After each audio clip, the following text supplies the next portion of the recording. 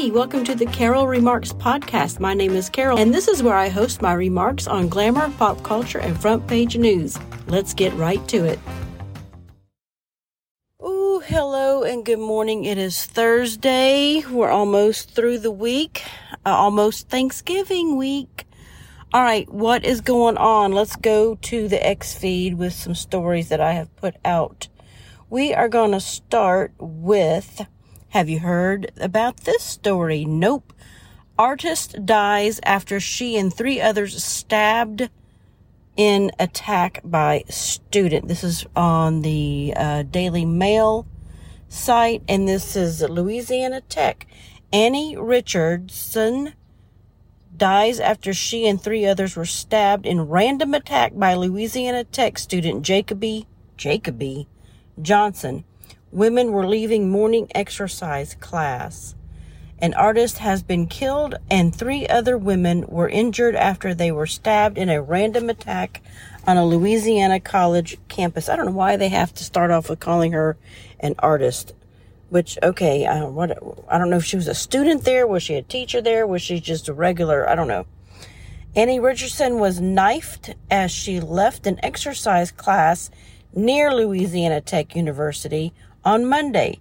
She was in critical condition at the hospital before she died on Tuesday evening.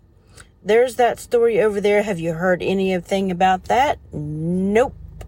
And I'm not even going to say anything else about it. If you go over there and look, you'll see what I'm talking about. All right, so this Alabama woman, 84 years old, is set to be booted from her home by investors. But there is always more to the story. So here we go.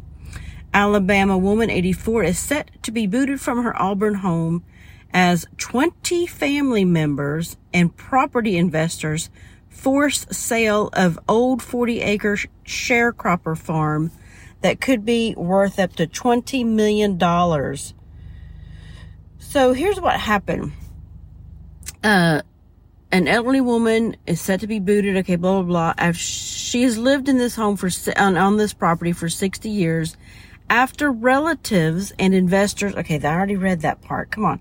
I'm trying to get to the part of what is happening. Oh, here we go. Her husband's family purchased the 40.7 acre swath of woods more than 100 years ago, and it's now prime real estate thanks to the city's growth. Of course, we got to grow and build the ugliness, right? As Mike Slater talked about yesterday, all the ugly architecture that's going up everywhere. We have some ugly ass apartments that's going up here in Huntsville. It's just gross. It's yucky looking.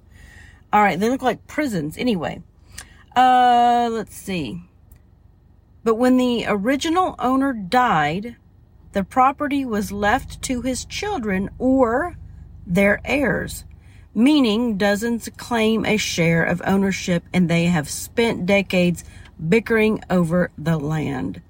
Well, there you go. So that's why she's being booted out. She's not the sole owner of the property. She's living there.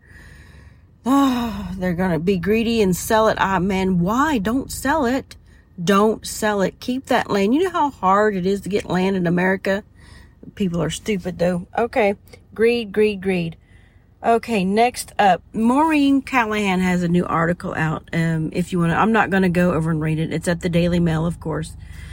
She's a new writer that I've been following a lot lately on the Daily Mail. She was on Megyn Kelly's show not too long ago, and I really liked what she had to say. Anyway, she has Vogue's vulgar duo, Lauren Sanchez and Jeff Bezos. I'll go read the headline. Excuse me. I'll go read the headline and then you can read it if you want. Tacky, tasteless, and a vanity that's out of this world. Maureen Callahan skewers Vogue's vulgar duo, Laura Sanchez and Jeff Bezos, a pair of intergalactic-sized egos who just cannot read the room. I guess Vogue had a layout or a spread or something of the couple. I don't know. But this next article is what I really wanted to do the gist of my podcast about. Gen Z can't stop using slang at work. And here are 10 terms that annoy their colleagues the most. All right, this is going to be fun. We're going to do this in fun. Consider it revenge for Gen Z canceling LOL and the thumbs up emoji. A new survey from language learning platform Preply let Canadian corporate employees slay their 20-something coworkers over their overused generational jargon at work and vice versa. Ping you, I've never even heard this slang. Ping you, top PINGYOU, topped the workplace jargon no-no list based on 1,002 responses, while Gen Z is accused of overusing GOAT, G-O-A-T, greatest of all time. When Gen Z respondents were asked about cliched terms, the generation who thinks they invented walking without headphones cited period. I guess they don't like it when we say period, when we say period at the end of something. 92% of 20-somethings claim to use corporate jargon at work. However, 20% of them say these buzzwords confuse them. Talk about annoying. These are but some of the things Gen Z says at work that irritate you. Period. GOAT, we know that one. Greatest of all time. Slay is another one, often paired with the equally insufferable yes queen. Slay is employed when a person is exceeding expectations, often their own, in terms of appearance or personal and professional achievement. Sus is another one. It's short for suspicious. This phrase is commonly used to describe sketchy behavior. Remember when sketch was something? Now they've shortened it to sus because Gen Z is lazy. All right, FR. I've never heard of FR, but it stands for real. Applies gravity or accuracy to a situation or description. Okay, so vibing. I've not heard anybody use this before. A way to express one's positive emotional feelings for the young and verbally ungifted. A person feels such good vibes while in a cheery and uplifted mood. All right, whatever. Flex. I have heard this before. A form of bragging or gloating. Glow up. I have not heard glow up. Maybe that's like a blow up. I don't know. Used in reference to a person's personal improvement over time, such as young people using their big kid words. All right. Bet. Bet is another word. Another way of saying yes or I agree. This one also perplexed Steve Martin in Only Murders in the Building. Okay. Which, by the way, I quit watching. I was in the 3rd season and I haven't even picked it back up. So therefore, to me, it wasn't that good. I don't miss it. All right. The next word is period. Gen Z has become the very thing they swore to destroy. They too are culprits of the one-word sentence-ending interjection. Basic is the last word here, and it is a way to describe a person's lack of individuality and independent thought, such as using these phrases. So I think I'm fairly basic. I also call myself very vanilla, and I'm proud to be vanilla and basic and simple. I don't mind at all. I like it. No drama.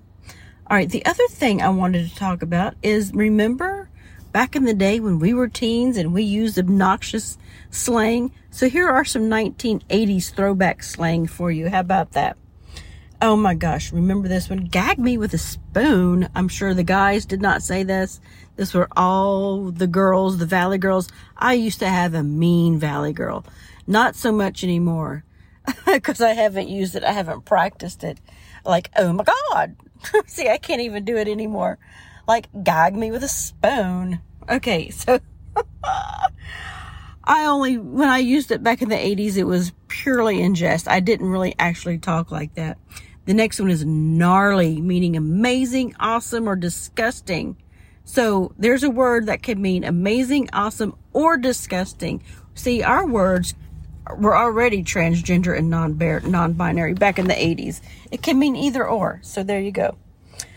Eat my shorts was another one. I don't remember using this at all. This must have been the dudes using it. I don't remember hearing it. I mean, I know of it, but I don't remember anybody using it in my life. So homeboy, homegirl, and home buddy. Home buddy was another. Yes, I remember those. Hey, homeboy, homegirl. I remember that. And then veg out, of course, that means to relax and do nothing. I do remember. I still use that. I'm going to go with veg. Wannabe, someone who wants to be something. I don't remember us ever inventing that. And then, of course, where's the beef from that commercial? A commercial slogan for Wendy's, where's the beef? I don't remember using that in everyday language, though. So anyway, let's go. That will be the question of the day.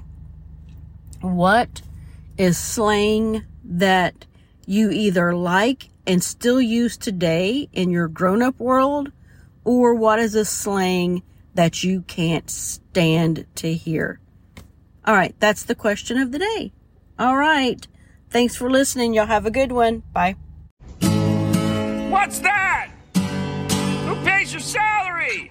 What's that? Who pays? What's that? We're not a democracy!